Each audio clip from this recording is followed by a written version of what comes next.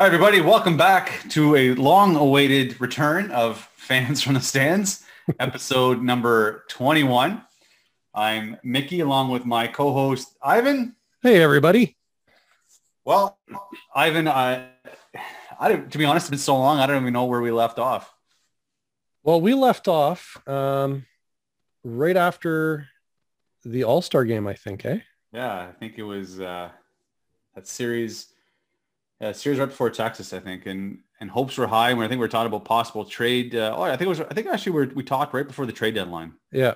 and we were talking about possible trade acquisitions And that's right. And we nailed it because we said they should get Berrios. and and lo and behold, Berrios, and I think everybody thought that was going to be the 2016 David Price move, right? We thought it's going to shore up our starting rotation. So since we have the benefit of hindsight right now. Yeah. So that trade, we gave up Austin Martin. Yep. And we gave up Simeon Woods Richardson. Yep. So what did you think about that trade?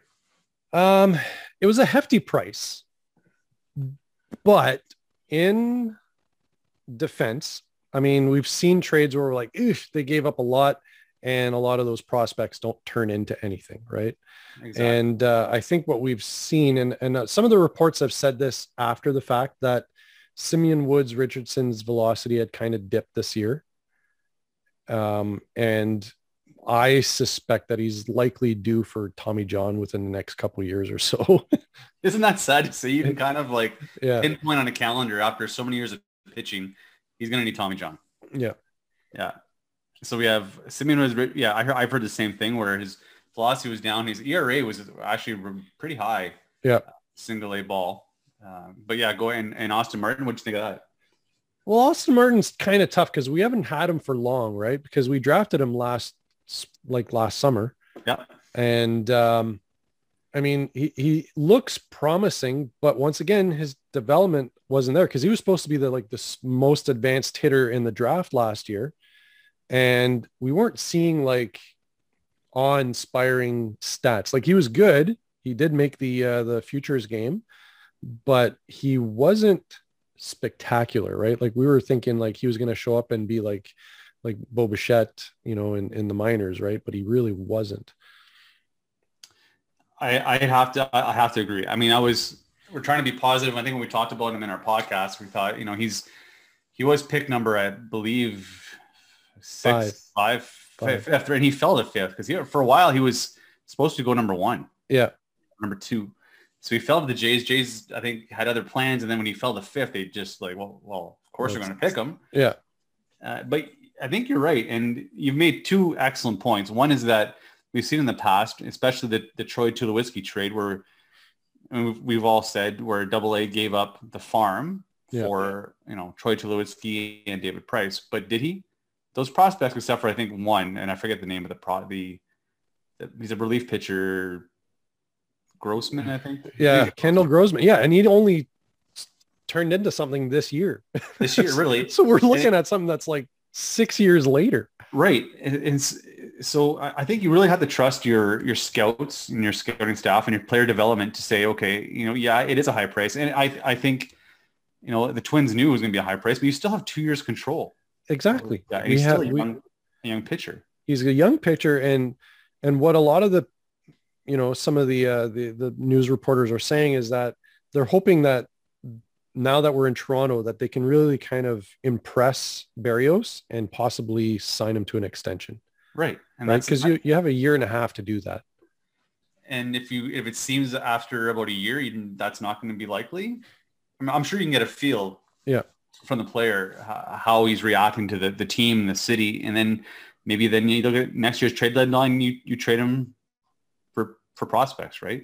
Yeah. It was a high price to pay. I don't think you were going to get, but that's what the market was. Exactly.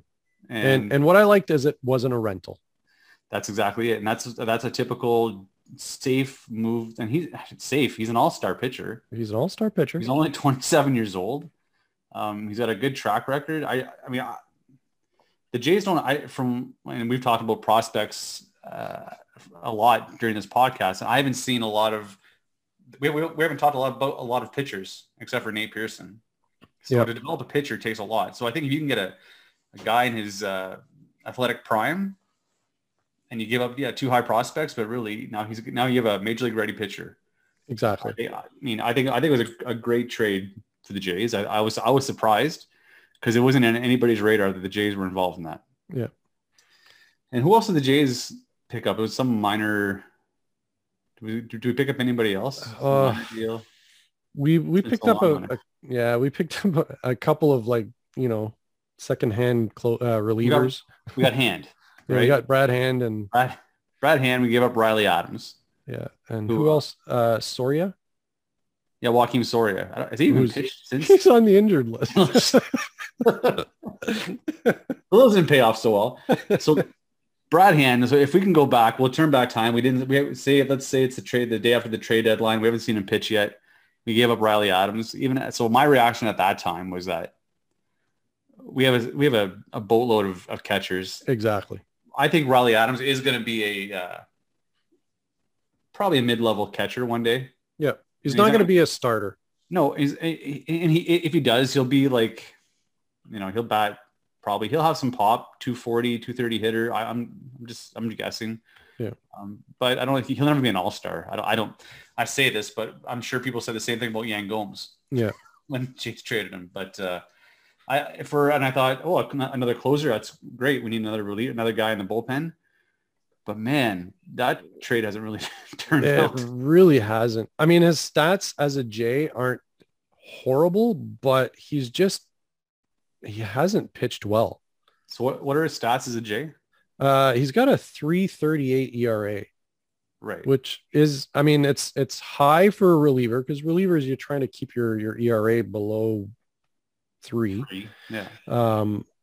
But I think I was happy when they first got him because I'm like, hey, you've got somebody who's got playoff experience, who's a grizzled veteran, and he's a left-hander, and he's somebody who you could, you can get to mentor some of the young relievers that we've had. Like we've got Saucedo, who's young.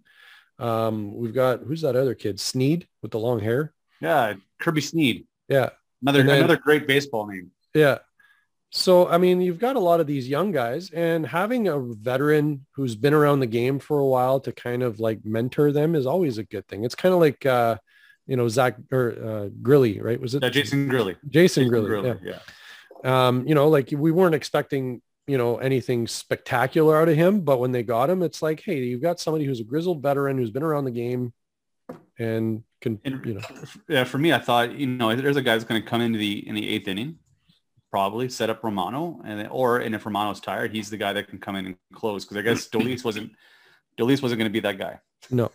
And and his past outings for Dolis has certainly proved that. So we'll fast forward now. We're past the trade deadline. The Jays. We'll talk about around the horn segment in a bit.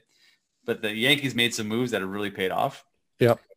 But still in the Jays. So lately, the past week, a lot of things have happened. One, negatively, George Springer crashes into the wall, somehow turns his sprained ankle into a sprained knee. I didn't know sprains could travel upwards.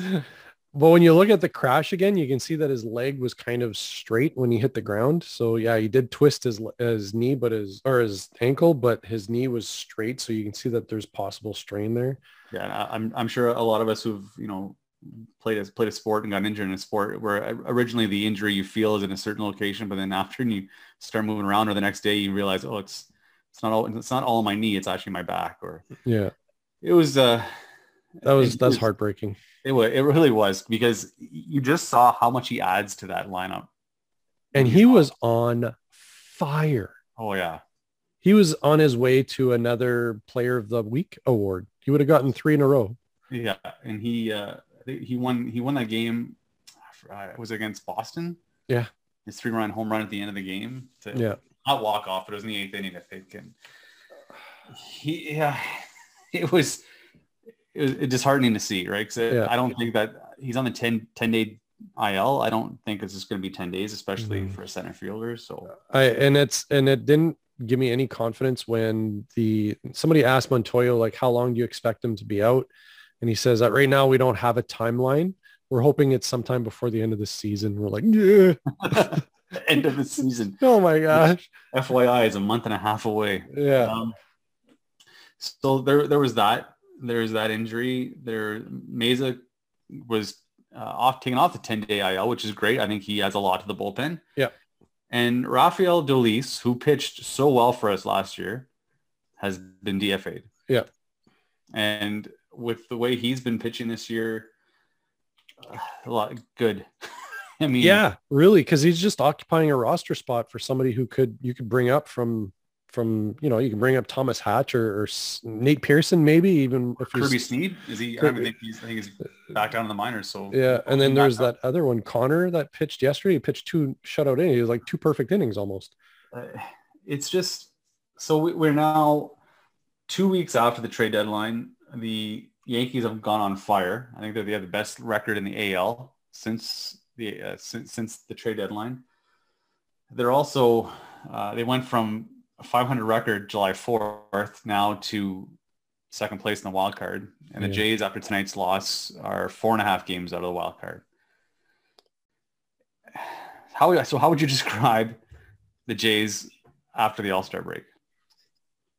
Not to put you on the spot, but I would say like they're like a wave. You're sometimes you're high and then sometimes you're low, and it's like, okay, can we just flatten the ocean a little? We flatten the curve. Like, I'm sick. I'm getting seasick here. Come on, guys. It's a good way to put it, because they come back to Toronto, which was, I don't think we talked about this. Their arrival in Toronto was, I mean, I'm sure any Jays fan, I'm sure, got choked up watching that first game. I mean, it was Montoya was the market. He was. You could see him cry, and Bichette was singing "O Canada" with Vladimir Guerrero. Yeah. To not get a little emotional watching that game, like you don't have a heart. I mean, it was just, or you're not a baseball fan. You realize, I mean, you don't realize what you have till it's gone, right? And we haven't had a team in Canada for over a year and a half, and they looked, and the fans, and they got behind them. It was electric in that building. Yeah, it was. And there's less than 15, because the 15,000 includes the staff and the concession stand workers and all that stuff. So you're looking at about 13,000. Yeah, 700 or something. Yeah. And they were on fire. I mean, they swept Kansas City. They took like 3 or 4 out of Cleveland. I think they took 3 or 4 out of Boston. They're 9-2. Yeah.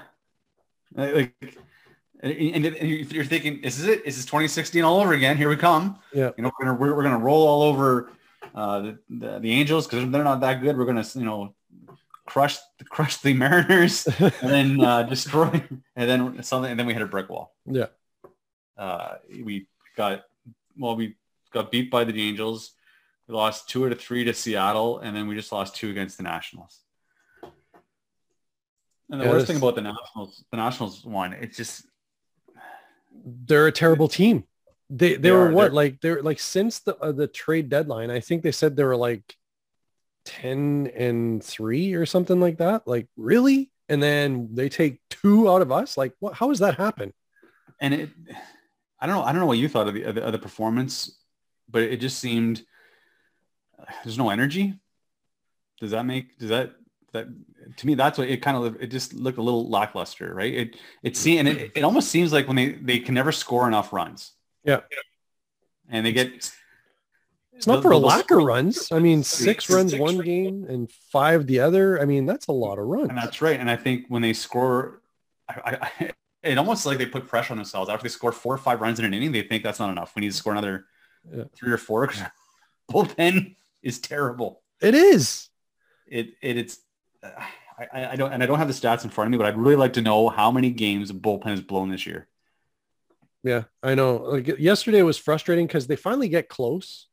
You know, it was like 6-8 or something, or 8-6. Yeah. And then boom, they come in and score 4. And it's like, really? And then today they took the lead.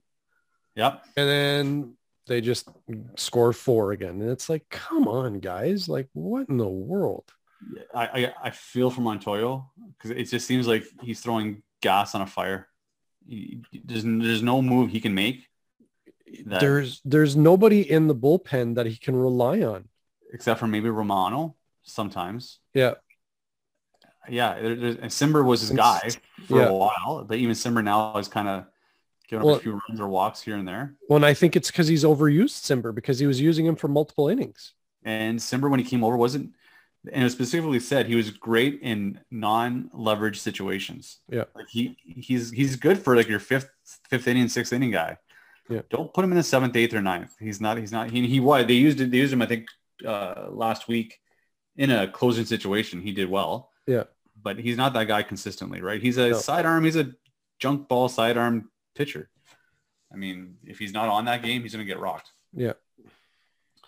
So now looking at their schedule, we were talking before the podcast. This is supposed to be their soft spot.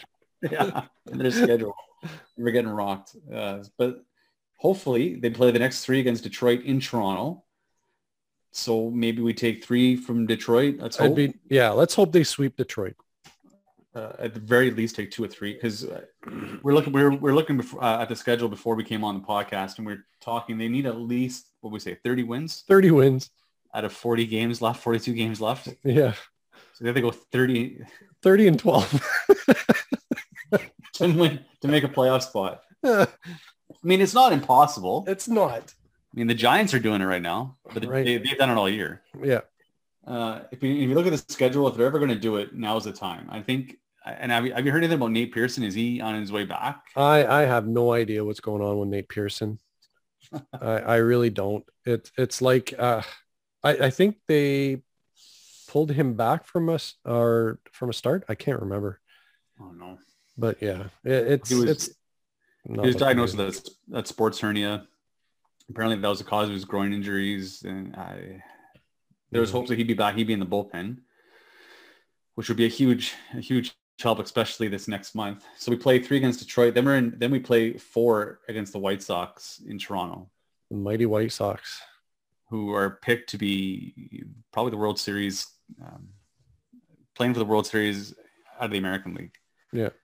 And then Detroit again in Detroit for 3. Then we play Baltimore. So really, out of the next 3, 7, 10, 13 games, we should win at least 8 of them. I would hope. Hopefully we win 10 of them. And then the schedule in September, this is where we got to make up ground. So we're playing Oakland, who's ahead of us, New York, who's ahead of us. And Baltimore again will be a couple games. Tampa Bay ahead of us, Minnesota, and then Tampa Bay again, Minnesota, then New York. I mean, there's a chance. And then we close out the season against Baltimore again. So there's a chance if we play well. I mean, there's thinking that Dumb and Dumber quote. So you're telling me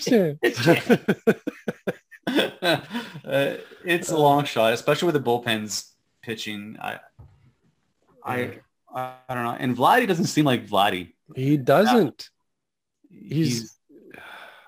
I don't know what's going on. I don't know if he's pressing. I mean, he had a couple hits the other day, and he's just not getting the luck anymore, I guess. The luck's all gone to Teoscar. Teoscar's on fire. Yeah, we should talk about Teoscar, right? One player of the week last week. He's got his average up now to 316. He's pretty much tied with Vladdy now, I think. Yeah, he's ranking, right? He's he's now kind of become the MVP instead of Vladdy. I think Vladdy's tired. It's quite possible. This would be his first full year in the majors, I would imagine. Yeah. And I know he lost 40 pounds, but he's still a big kid. He's played a lot of games, played the All-Star game. To me, it looks like he's tired because his at bats. He's had a couple hits where he's, got, his regular 105 mile per hour velocity, exit velocity, but he's kind of looked a little like, he's back to hitting ground balls again. Yeah. And without the same authority. Hopefully he gets back on track and makes a run for September, maybe, and it's August, right? It's what do they call them, the dog days? The dog days, right? This is when all the injuries start kind of piling up, right? Yeah. So it might be a sore knee, might be a sore ankle, sore wrist. Who knows? We don't know what they're dealing with. Exactly. He's played a lot of first base, so there's more than just hitting, right? He's been picking balls in the dirt, and he's doing the splits at first. And one thing that you can do is when you're watching a game is when they're running off the field after a play, you just keep an eye on how they're moving. Well, that's a good point. Because if they're not in a play, then their limps and their painful steps are more apparent. Like how we play every game. Exactly. Even when there's a play in the outfield. So let's actually, that brings up a good, just came back to me this, when I said play at first base. So let's talk a little bit about how the Jays have been robbed on instant replay. Oh my goodness. Like so Ivan texted me, I guess, probably about 2 weeks ago, or maybe a week ago. Yeah. We're talking because the Jays, and can you remember the play? It was Jays at first and second, I think, or what was the play that they got robbed at home? Yeah. How did that one go? I remember the other one that really bothered me was the Gurriel playing first base. Okay. Let's talk about that one then. And that's where Verdugo ran and didn't touch first. No. And Gurriel was off the bag when he got the ball from the shortstop. But while he was kind of like on his knees, because his foot then touched the bag. Right. So when they did the replay, they basically awarded the base to Verdugo, even though he hadn't touched first base before Gurriel managed to touch first base. Now, from some of the conversations I've heard among other professionals and some of the videos that I watch online that kind of analyze these things, what they're saying is that because Gurriel didn't appeal, so had he touched and said, hey, he didn't touch first, I'm touching it now, they would have called him out. But Gurriel didn't do that. He just accidentally touched first. And then they're like, well, how can he still be safe though if he didn't touch first at all? And then they said, because he didn't appeal, it's last pass. So you didn't appeal. So as soon as he comes back and touches before the appeal, it basically erases the fact that he didn't touch first in the first place. Right. Which makes which is like such a convoluted concept.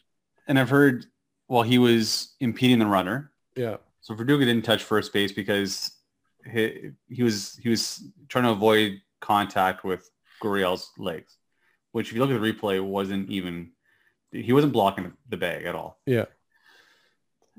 They missed the call and somehow it gets overturned. And that was one. And then it was the other one was a play at home. You're right. In Seattle. It was in Seattle.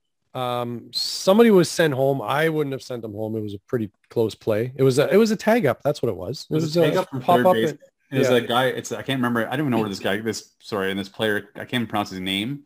Varasic. Valera. Breivik Valera. There you go. Thank you. Him. Yeah.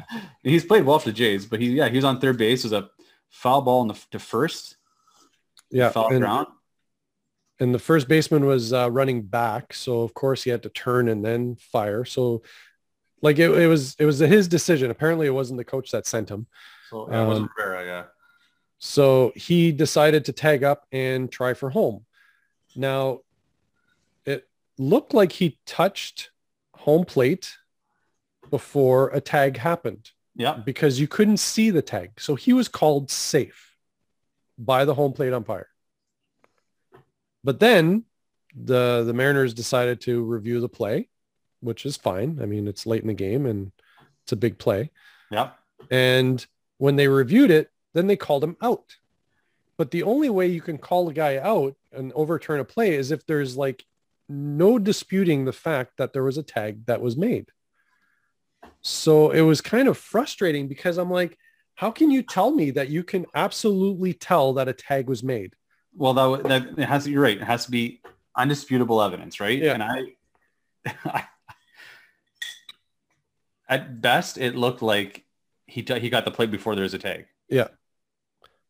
And at worst, if there was a tag, it was really not possible to see the tag.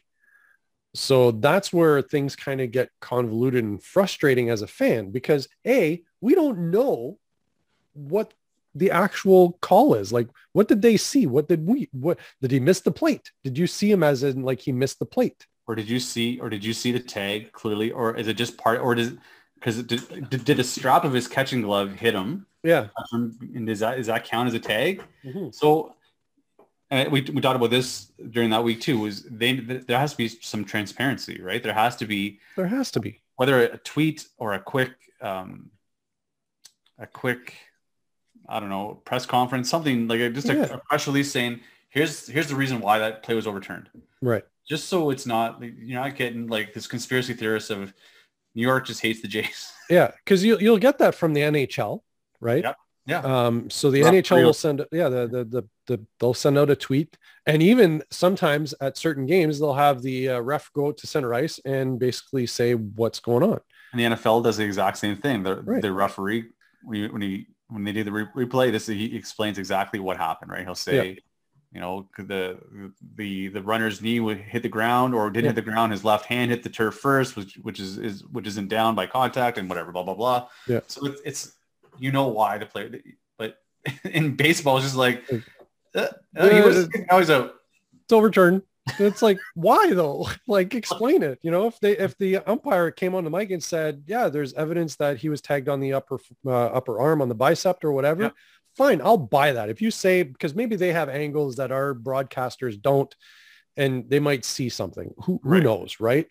But, and to be completely fair, we're obviously biased. Yeah. I mean, we're going to see what we want to see. Yeah. But yeah, even if you just say, the strap and the catcher's glove touched his right shoulder before he touched the plate, that's why we called him out. Yeah.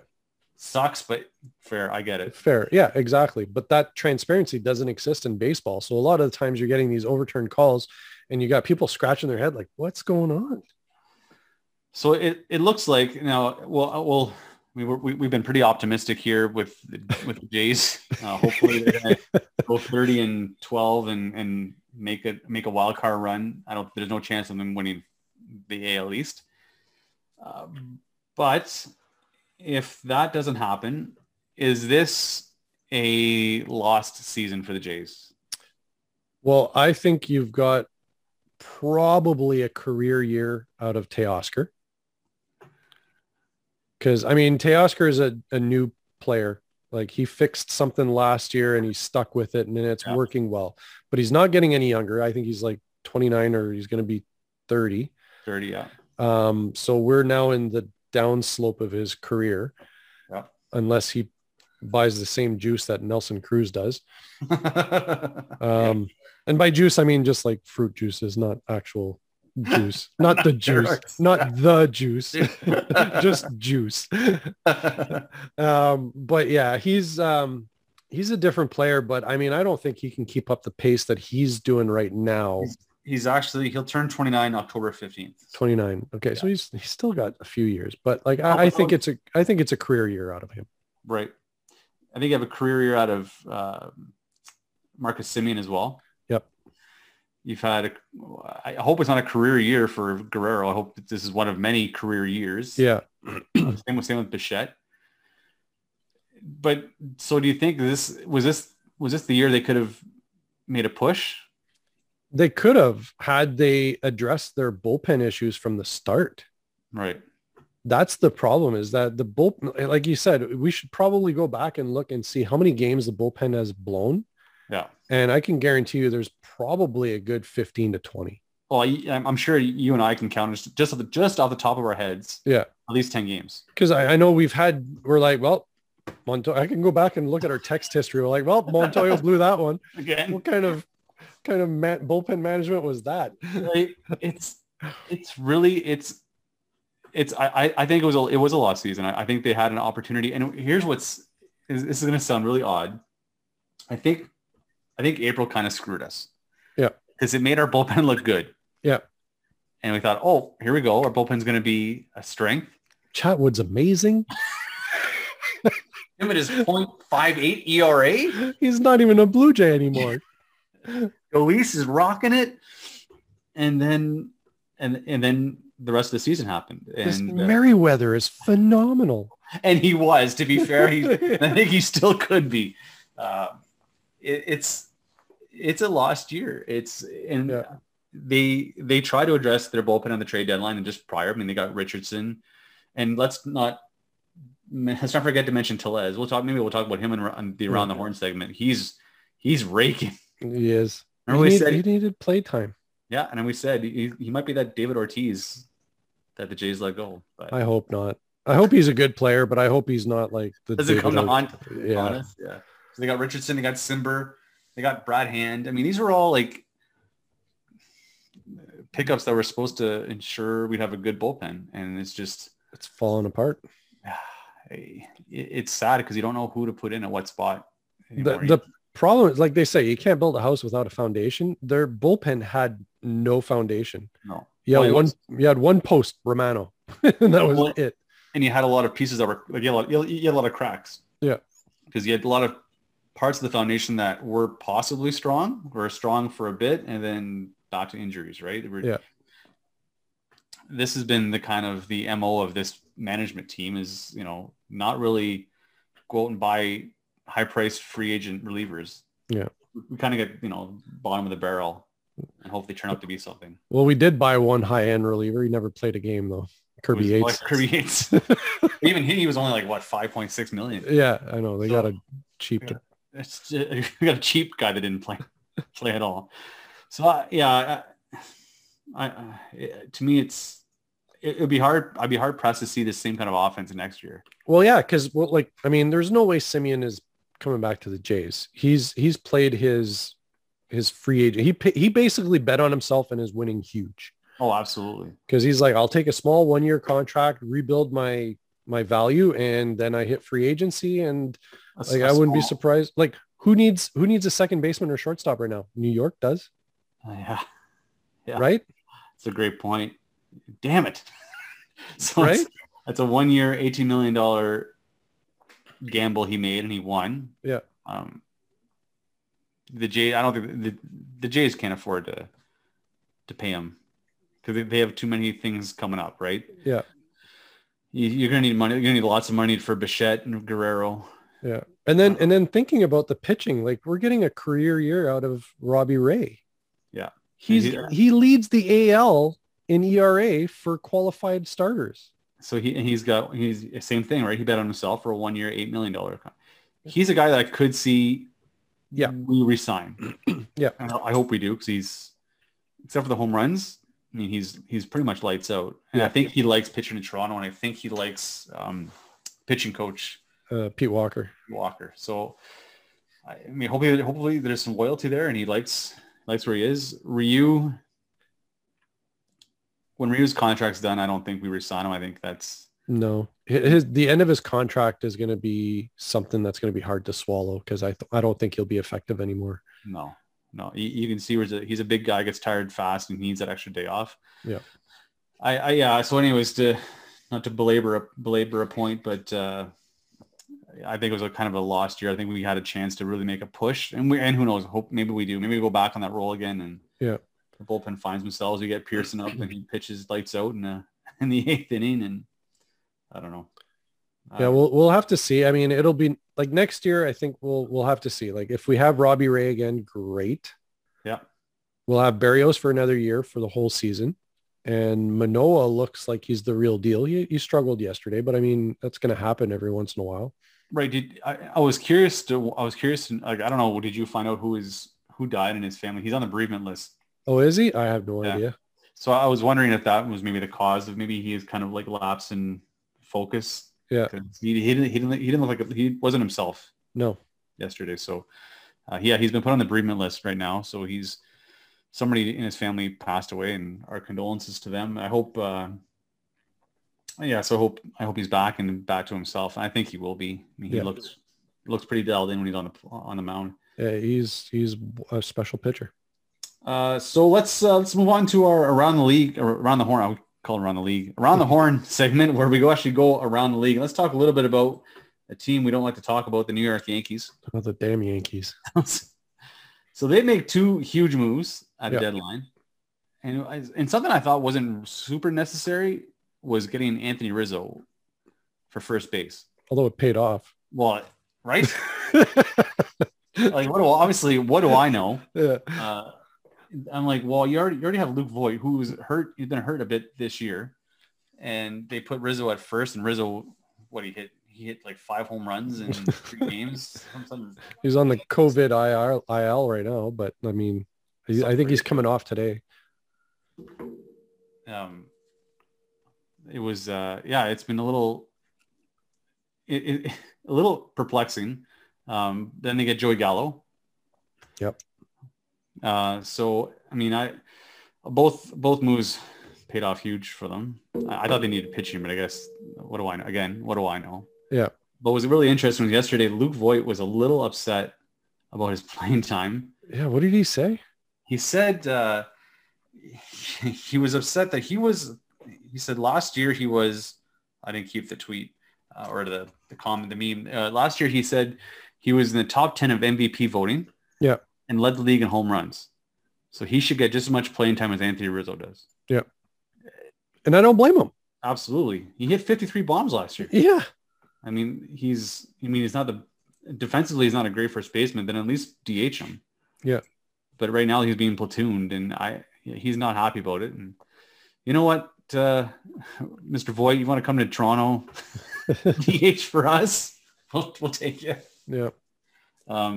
So he's a little upset, but it doesn't matter. They're now in second place in the wild card. Boston seems to be scuffling. I wouldn't be surprised if to be honest, I wouldn't be surprised if Toronto passes them in the standings. I think that's going to happen. I mean, Boston wasn't expected to do this well at all. No. Like, I think we both anticipated that they would, that their pitching wasn't right up, wasn't going to be good enough for them. And for some reason, and even if you look at their pitching stats, they're not great. They've just had really great hitting so far. That's kind of like helped them along. Above and beyond. Yeah. With the, people's, every average there. Yeah, because their closer is Barnes. Remember, I said, "Oh, I love Barnes." He blew two saves against the Jays. The first one was a one pitch home run to Simeon to walk off, and then I read a comment on Twitter. Someone said, "Well, at least Barnes will be ready for the next game. He'll still be warm." So that's the Yankees, and I don't know who else. Well, a move was made by the Giants. Seem to have paid off. They've got their third baseman from the Cubs, Chris Bryant, and they've now gone on a 13-2 run. Yeah. Well, I don't know how the Giants are doing this. Right. This completely caught us off guard. Oh, 100%. And they've basically had their foot on the gas since the beginning of the season and haven't really let off. And today there was a highlight of Brian Crawford, the shortstop, I think, for the Giants. Brandon Crawford. Yeah. Brandon Crawford. Beautiful. He's 30, I don't know, 49 years old. And he made a catch up the middle, dives, catches it, tosses the ball with his glove, like from his glove to the second baseman. It was just this has been going on all year. Buster Posey. I mean, it's just it's incredible. And then talking about staying in the NL West, the Arizona Diamondbacks had a no-hitter. Yeah. The night before by a guy who hasn't pitched. It was his first start. First start ever. He had 4 appearances, and I think this was his first start. Is Tyler Gilbert, and he's he's not in a high ranked pro. I think he's 26 years old, 27, but for the reaction from his dad and the crowd is pretty awesome. I don't know if you saw that, but so that's been going on. Major League Baseball. It looks like the White Sox will easily handle the AL Central. Yeah, it looks like they're running away with it. Last night, did you watch the Oakland A's pitcher that got hit? Yeah, Bassett, Chris Bassett. Yeah, I that is the scariest thing to watch on a baseball field.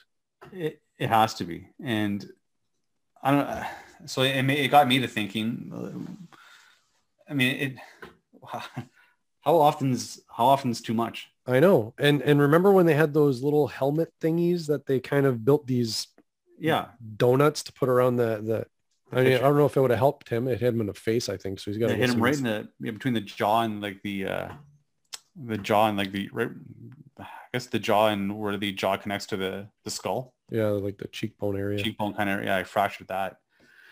So yeah, I mean, I don't think Major League Baseball is going to put up a cage. No, that's our league. So batter hits the cage, he's out. Yeah. But I don't know what the solution is, because I mean, guys are now being trained to have a higher exit velocity, right? So once again, this turns us back to when you remember back in the day, a pitcher would deliver his ball, but he would be in position to field whatever came to him. Right. And now, because everybody's all about velocity, they're basically falling off the mound. Not as bad as like Mitch Wild Thing Williams, but I mean, they're still like falling off the mound, and they're in no position to field anything. Right. They're facing first base if they're righties, and they're facing, third base if they're lefties. Yeah. They're all in a very vulnerable position. Yeah. And that's why we're seeing these comebackers more and more nowadays. Yeah. That's a great point. I didn't think of that. And he was in a horrible position. Like I think is he a lefty? I don't know. I'm trying to remember. I watched the play when it happened last night. So I think he's a lefty. And if he, whatever, he's lefty or righty, he's fallen off the mound. So his turned his face towards the batter, and that's where he hits in the side. And luckily, I guess they're going to be able to do surgery once the swelling goes down. He's only got a concussion, and a fracture. He's going to survive. But I was thinking, like, at what point do we start? Major League Baseball start instituting something to help safeguard pitchers, right? Because I don't think batters are going to slow down their swing at all. No, and we're seeing that exit velocity is just climbing, right?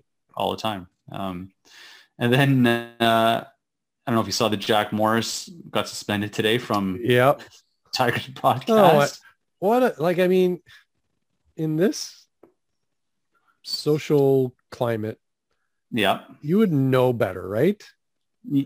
To make it wasn't a so did you actually listen to what he said? He basically responded to a question in an accent, and in like a Japanese-ish type Japanese of is kind of like so here you make a great point. I don't think Jack Morris was doing it to be malicious. Or to make fun of Shohei Ohtani. No. I think Jack Morris comes from a different era. Yeah.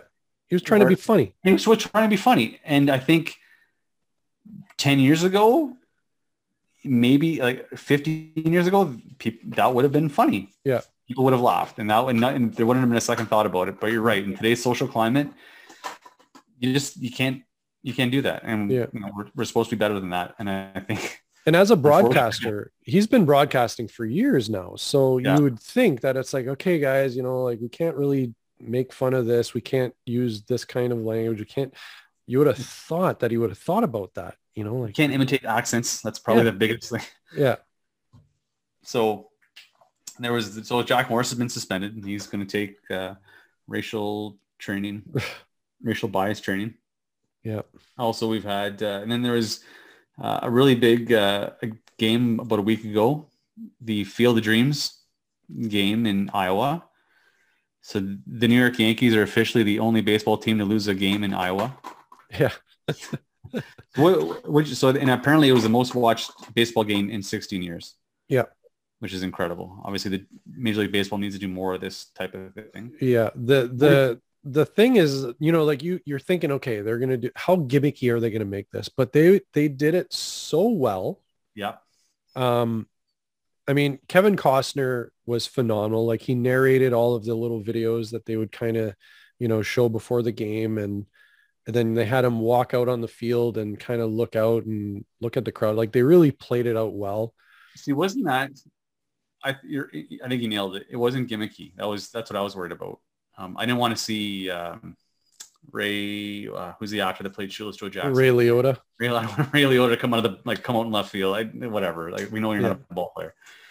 But even when Kevin Costner came out and just walked on the field, he was acting, right? You could see he was Ray Kinsella in that moment. Yeah. And it blew me. I'm a big Kevin Costner fan. I think he's a great actor, and he blew me away. He blew me away in that. Just walking the field because he owned it, right? Yeah. He was totally in character when the players came out of the cornfield. That was awesome. Like you get choked up, right? You cannot. I had chills. Chills. There was that. There was when he announces to the crowd, "Is this heaven?" Yeah. And they're like, "No, it's Iowa." Iowa, yeah. Perfect, right? Like any fan of the movie would any fan of the movie was doing the lines with them. Yeah. And I just thought they did such a great job on the field. So I didn't know. I've never been to Iowa or the Field of Dreams where it was shot. So I thought they were actually playing on the actual field that the movie was shot at. They weren't. No. They actually created another field across from it. Right? Yeah, a legit Major League Baseball field. Yeah, so the right dimensions, but I thought they still kept the same feel of it. Yep. Right. The fence wasn't like, it was chain link and you can see the corn through it. That was exactly it. Right. And even here's just a touch they did so well with the scoreboard. It looked like wood. It looked like wood. It looked like it was manual. I don't know if it was or not. Yeah. Also, when the guys came out of the cornfield and was being recorded, because this is a big thing for Fox Television, they had the camera guys behind a piece of wood, so you couldn't see them. So you couldn't see them in the outfield. Yeah, like that was that. Other major sporting events usually had the guys running around the field with cameras. So, but these guys were hidden behind that piece of wood, recording what was going on. Yeah, and I think you could tell the players loved it. They did. Yeah. So, I think it's great. I think Major League Baseball should play games. It's kind of like what hockey does, right? In the outdoor classics, this should be something that we do yearly, kind of thing. I think they already announced who's playing next year. I think the Reds and Cubs. The Cubs. Yeah. Which I don't know who's going to want to watch the Cubs play next year. But. Yeah, next year is not going to be a great year like that. And that's another thing, right? So when they announced the teams, they said the first place White Sox against the mighty Yankees. Yeah. Right. And the Yankees weren't out of it. They weren't, in it, but I mean, they were close to it. Right. Yeah. So now that they're in it, it just played out well. Yeah. And you're right. Like next year, if the Reds are terrible and the Cubs are terrible, the game is, maybe not as special, but and the game was fantastic. It was such a good ball game. And a walk-off, right? From Tim Anderson into the cornfield. Into the cornfield. You couldn't script it any better. Yeah. For me, I don't think you could pick two better teams to represent the first game. I mean, of course, you're going to have the White Sox. That's who are in the movie. Yeah. And who else are you going to put against them but the New York Yankees? Yeah. I just thought it was so well done. It's at 6,000 fans, 6,500 fans. Yeah. It wasn't big. And that's the nice thing is that they didn't do it to make money. Right. Well, they did, but I mean, it wasn't an attendance thing, right? Right. And they didn't make the stands like 20,000 people. It was just a regular, like a minor league ballpark, really. Yeah. I loved it. I think it's good on Major League Baseball after all the crap they deal with domestic violence and sticky substances and Trevor Bauer. I mean, good on them for doing this right. I don't know about you, but it's probably my top 3 baseball movies of all time. It is. Mine too. I could probably go line by line. And of course, since the game came on, I've been watching that movie nonstop. So, anyways, I guess we'll move on to other news around the league. Since I said Trevor Bauer's name, I guess I'll talk about Trevor Bauer for a second. His case is going to court. Yep. And apparently, I just read this just recently too, a couple hours ago. He's going to plead the 5th. Really? And so so he's not criminally he's not criminally charged. It's a restraining order case. So he's going to plead the 5th, which in the States is he's not going to say a word to the charge. And she testified at her restraining order hearing, right? Because there's always a hearing for that. And I read some of the detail. I don't even want to repeat it. It's just, but it was It was hard to read. It was gross. It was. Plain and simple. And I mean, I've dealt with a lot of cases from where I work, and I've never come across anything remotely like that. Yeah, it's sick, and I hope he never plays another game for Major League Baseball again. Yeah, and I just be honest, I don't think he will. No, the Dodgers don't want him back, so the Dodgers will have to figure it out on his account. Yeah, so the Dodgers won't pick him up. I don't see any team who's going to pick him up. Yeah, like who wants him? So he's done. I think his career's finished. Good. I have no sympathy for Trevor Bauer whatsoever. Nope. But let's say, and then our last thing we should talk about for Around the Horn. This came out just recently too. Major League Baseball is looking at adding not a salary cap, but a salary floor of $100 million and a proposed $180 million luxury tax threshold. Right. So, and you made a comment before the podcast of how this would work. So why don't you just explain a little bit about that? So essentially, the minimum amount of money that a team could spend on their roster would be $100 million. And we've got quite a few teams that don't typically spend that much money. Like the Tampa Bay Rays have known to be frugal for years.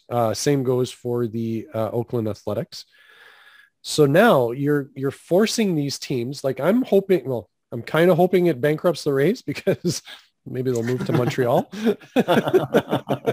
But it'd be hard to kind of see these teams that aren't, big market teams. Like Oakland's not a big market team. Well, they will probably be the Las Vegas A's, I'm guessing, next year. Right. And Tampa Bay has struggled to put fans in the seats for years, which is why their payroll has always been the lowest or one of the lowest in the league. So sorry to interrupt. So just to add to this, so 18 teams right now in Major League Baseball are below $100 million. $100 million. The Rays, who are in first place in the American League, in all the American League, first place, they only attracted 5,000 fans last game. Wow. So sort of keep going. Yeah. So this changes a lot of the economics in baseball. So what baseball is trying to do is prevent teams from purposely tanking, right? So like, for example, you're looking at the Nationals and the Cubs. The Cubs basically stripped their roster down. Like they gave away all of their top stars. So Javi Baez is gone, Rizzo is gone, Chris Bryant's gone. The rest were all kind of like those middling players that were decent, but not, superstars. Yeah. So next year, they don't have to pay those big bucks on those guys, and they're going to bring up whatever rookies and minor league players that they have to kind of fill in, right? To fill in those spots. Yep. So their roster is going to cost them bare minimum. Yeah. Well, now the league is going to say, well, you can't spend $45 million. You have to spend the extra 55. So now what do? They're going to probably try to find a veteran, overpay him just so that they can start reaching their threshold. And this changes things for arbitration now, because a player can say, well, if Bob for the Cubs, who is a 38-year-old outfielder, is getting $20 million a year, and I'm way better than him. My stats were better than him last year. My WAR was better. I'm younger. I'm faster. I should get $20 million a year. Well, nobody's gotten 20 like some million a year in arbitration. I think Josh Donaldson broke that threshold a couple of years, and that's just because he was phenomenal. And it also affects other teams being able to negotiate with players, because they'll use that exact same argument. It's a mess. You'll get those guys who are going to want to make a lot of money. They don't care if they win or lose. Yeah. The guys who want to just get paid will go to those teams like the Cubs or the Baltimore Orioles. And they'll want to get paid, $25 million. They'll go to those teams. They don't care about winning. And you're right. The guys that don't really want to contend, like the Jays the Jays needed, let's take Josh Donaldson, for example. Say he's a free agent next year. Well, the Jays really want him, but they can only afford him at whatever. Yeah. $18 million a year. Yeah. Well, he's going to go play for the Orioles for $25 million. He doesn't care if he wins or loses, but he wants to play because he wants to get paid. Yeah. Well, it's that you're right. It's not really fair the rest of the year. I see the intention. I right? do. They're trying to stop what the Astros did in the early 2010s, 2011, 2012s, finishing last every year, 100 losses for 3 years in a row till they get those prospects and then become a winner. Yeah, I mean, it's not great for baseball. I mean, look at Baltimore this year. it is. They're really like, you could probably promote a AAA team now and be better than the Baltimore Orioles. Yeah. They're that bad. Same Detroit, same thing, right? Yeah. So yeah, and it's tough. It's really, really tough. I don't know how you fix that. And I think this is them trying to attempt to do this, but I mean, that all has to be negotiated. So the Players Association might veto this and say, there's no way that we're doing that, because the luxury tax goes down, which means the top end, those teams like the Dodgers and the Yankees and the Red Sox who like to spend a lot of money, well, they'll have to pay a luxury tax at 180 million rather than 210 million, which it's set at right now. Right. And the luxury tax is 25% instead of 20%. And that's, see, and I was going to say, I think the only solution really is a salary cap. Yeah. Hard cap. I mean, hard cap, but that'll never fly. In baseball, it's never going to be passed, which is unfortunate, because you're right. You'll have those anomalies like the Tampa Bay Rays, right, who spend $40 million and somehow, but how do you compete? If you're the Jays and you're spending like 140 million, 150 million, how do you compete against the Yankees who are spending 210 million, 220, or the Dodgers or the Padres, like a $300 million infield? Like, how do you compete against that? Yeah. You compete if you're the Giants, great. You had no one can tell me that the Giants, if you play this year over again, the Giants still finish in first place. Yeah. I think it's a one-off. It's consistency that usually is what you pay for, right? So I don't know. I think the hard cap is the only solution in baseball, but that's never going to happen. Not in my lifetime. But I think that threshold is way too low, because even the Jays, I think as they stand right now, they're a competitive team. Yeah. And I don't think they're at 100 million. You don't think so? I don't think so. Because they were down to like 65 million last year. Yeah, I think you're right. Because, Guerrero's only making like 650,000. Bichette's about the same thing. Yeah, they're making league minimum. I think Guerrero's got part of his contract is because he wasn't I think he signed a contract. Oh, maybe not. Yeah, you're right. I don't know. It's just because he signed he got a international signing bonus. Yeah, it was a signing bonus. It's Gurriel. It's Gurriel that's got an actual contract with a term. Oh, does he really? Yeah, he's got maybe 2 years left, but he's like, they're paying him peanuts, right? Like, 7 or 8 million a year. As we're talking, I'm trying to Google what the payroll is for the Jays, and it's not giving me a total. So so I don't know. Like, I think that floor is a little high. I get that you want to put a floor, get some teams spending money. But I mean, you got to look at the economics of some of the teams you already have that are competitive that don't reach that threshold. So the estimated final payroll for 2021 is $149 million. Really? Wow. Or 100. Yeah, that's what I don't know where this comes from, but Fangraphs, I guess. Yeah. Yeah. Fangraphs has the estimated 2021 payroll of 149 million. Well, it's because Springer, right? That's Springer contract. That's right. Huge. Yeah. Review 80 million, 1 year 18 million for Simeon, and they're counting Brad Hand as well. Oh yeah. They brought in some big contracts. I think that's what we're kind of forgetting. So there's I guess it's our end of the Around the Horn. We'll move on to our blue chips and dip segment, and we'd like to talk about a guy that just got called up I guess just today actually. Yep. And I don't think we've actually talked about him. No. Because he hasn't been like he was top 10. He's been good for like way back when. Yeah. But then he kind of fell off the table a little bit. But we're going to talk a little bit about Kevin Smith, who I think is ranked number, I want to say 23, I think overall. Yeah. On the prospect list. 23 is 23. I was right. Hey, look at that. So he was drafted in 2017 in the 4th round, 129th overall. He's 6 feet tall, 190 pounds, 25 years old, bats right, throws right. He's got some pop. I think that's his big attribute, right? Yeah. This year in Buffalo, I think he was batting around 280, if I'm not mistaken, with 19 home runs and 63 RB. He was probably their best hitter. Yeah. In 2018, that's when he like had his breakout because he hit 302 with 25 home runs. And that was split between single A and Dunedin. So that's where he was like, wow, like this guy is going to be something. And then they moved him to double A the following year in 2019. And then he hit 209, still at 19 home runs, but 209. So his batting average wasn't too great. Great. But he's kind of figured it out again this year. Yeah. So, and they also called up, we talked about him. I think Otto Velez. What's Otto Lopez. Lopez Velez. There's so many Dominicans and Puerto Ricans. Otto Lopez got called up last week, I think. He's the guy we talked about. Yeah, he's number 8 on the list. Where's he going to play?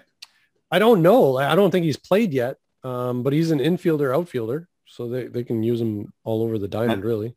Because Kevin Smith has been playing shortstop, third base, and the corner outfield positions, right? So, I mean, it's good to have that versatility, especially with Springer out. I think we'll need to rotate the outfield a little bit more, and we lost who's the outfielder I'm thinking of? We just lost to the Yankees. Center fielder. The Yankees picked him up. Davis? Yeah. Jonathan Davis. Jonathan Davis. There it is. Nice call. Whew, there you go. If I would have said Lake Ontario, you would have got it right away. We lost him to the Yankees, so I guess we're kind of short, veteran outfielders. Yeah. But it'd be I think with Kevin Smith, he's got some pop. It'll be nice to see. And I really think, depending on what happens in the next couple of weeks, we'll see more younger guys, I think, get some playing time. Well, and so here's the thing, right? Kevin Smith started off as a shortstop, and they're trying him at third because he's got the bat. Like if he's got power like this, then he's got the power to play third. Yeah. And the fact is that he's got some pretty good hands. Okay. So he might be the guy that they'll call up next year as a third baseman and move Cavan Biggio back to second. And then that Santiago Espinal is kind of your utility infielder, right? Right.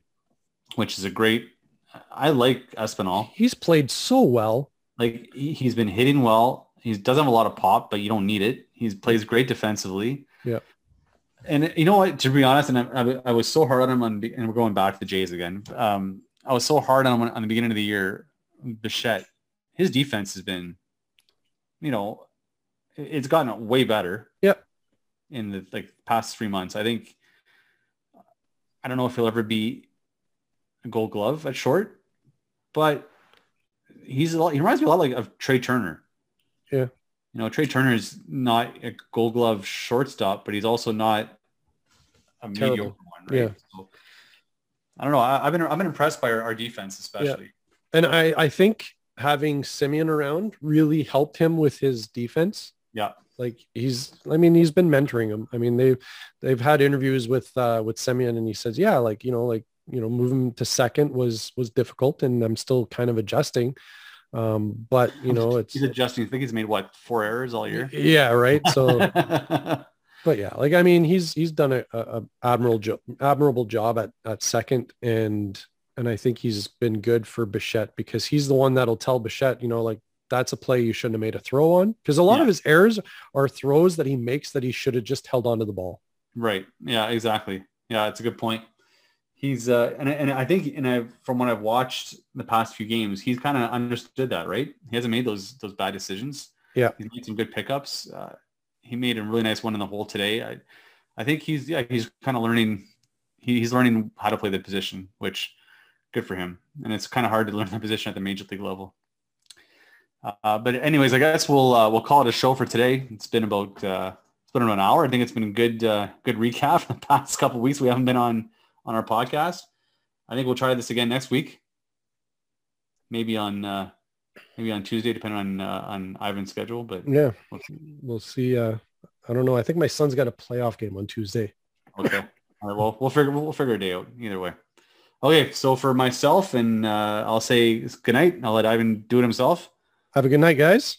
And we'll And see you next hopefully week. we'll see you next week.